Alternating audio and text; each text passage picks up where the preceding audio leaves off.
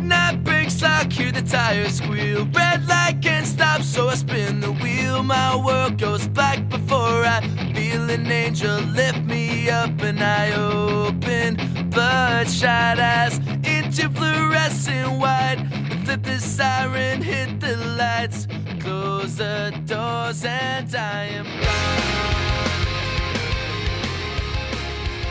Hello and welcome. I am Tim Hutchins, and this is the EMS Podcast. We're finally back with some new original content for the first time in quite a while. The last episode featuring me was in March of 2022, which means the last set of interviews I actually conducted were back in January of 2022. Before I dive into why that is, first I want to send out an apology to paramedic Greg Lundahl. He graciously gave his time to chat with me, and by the time I was ready to edit the thing, I had reached peak burnout, and I've just been sitting on it since then. So Greg, if you're listening, I'm sorry. We'll get it out there eventually. I also want to thank Kevin Gastina for volunteering to interview some great guests and produce content for the show while I was away. Thank you very much, Kevin. So let's talk about this hiatus. Why did I suddenly abandon this thing that I'm incredibly proud of? It's a little bit of a long story, but here's the Cliff's Notes. 8 years ago, on my 30th birthday, a switch inside me flipped. I had spent, to that point, my entire life saying, I don't want kids. All of a sudden, I was struck with something I didn't know dudes could get: baby fever. I vividly recall standing at the Old Gates Arena with a group of my closest friends, having a cigar, and telling them that I had this desire for a kid, and watching it like ripple off their faces. Up to that point, none of us had ever talked about that kind of thing. Each one of them has a kid now. I, unfortunately, do not. And that's where the real meat of this story comes in. My wife and I decided we wanted to have a kid, and started off with a, when it happens approach. Suddenly, a few years had passed, and there was no tiny hutch keeping us up at 3 a.m. So we visited doctors, found some issues, got them fixed, went back at it, and still no kid. So we went down the IVF route, and let me tell you, that's a path. We met an incredibly kind doctor who looked us in the eye and said, in the least creepy way possible, I'll get you pregnant. I can't even begin to get into the hellish process that is IVF, because really, I was just a passenger through the whole thing. It was my wife who had to endure the surgeries, the endless shots, the hormonal changes, all the physical aspects that come with pregnancy. Frankly, she's a fucking rock star. She overcame so many anxieties and fears to help our dream come true. It's really one of the most selfless things I've ever seen anyone do, and I respect the hell out of her for it. I obviously love the hell out of her for it. It was just an amazing thing to watch. The bottom line is that IVF is all-consuming. It eats up entire months in the blink of an eye.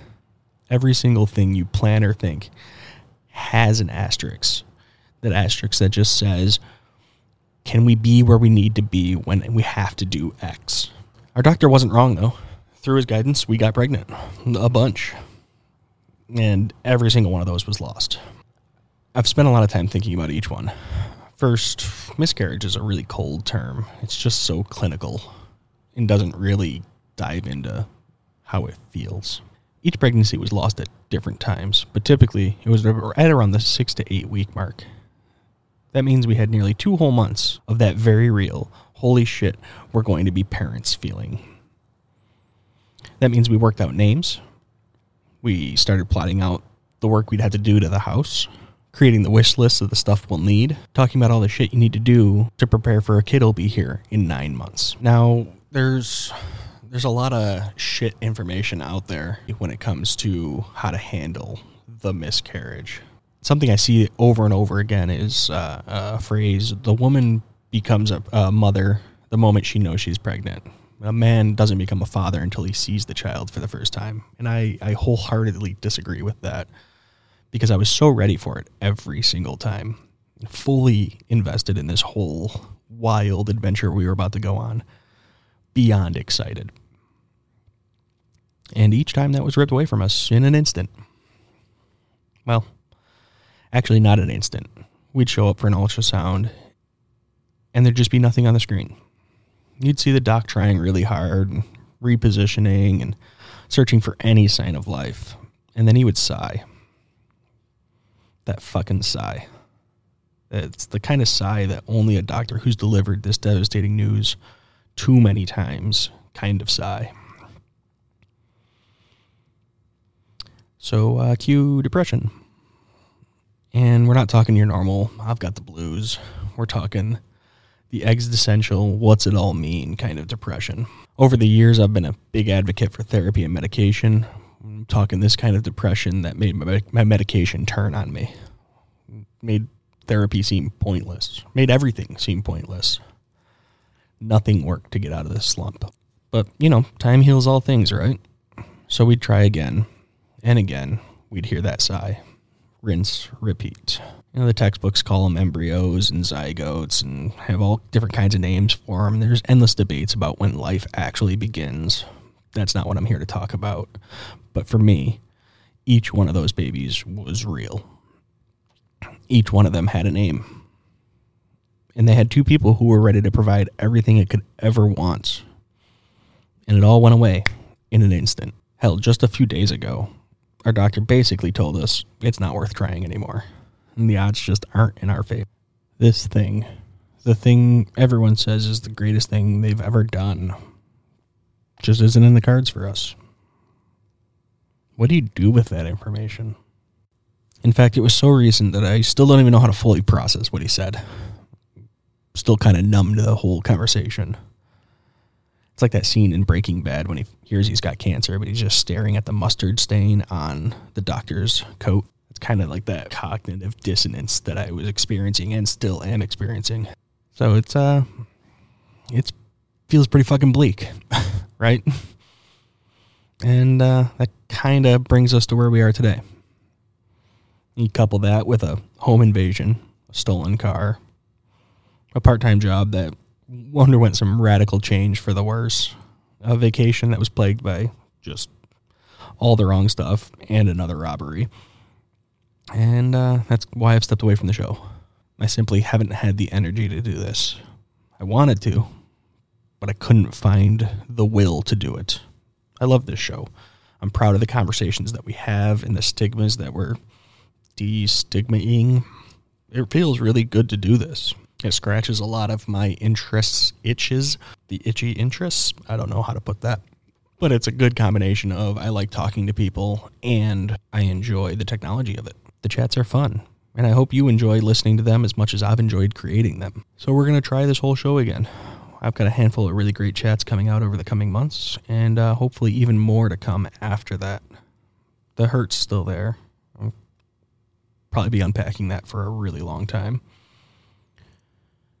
And it's been there for so long now that it feels like it probably won't go away. Logical me knows that it will, but we're not in logic mode yet. So here I am. We're going to try and overcome and push through.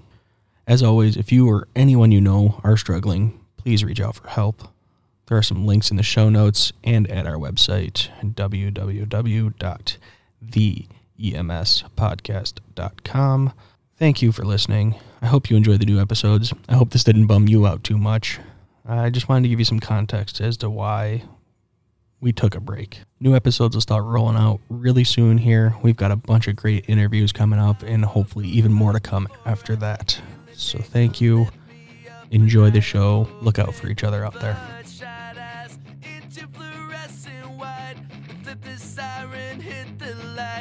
Close the doors and I am gone.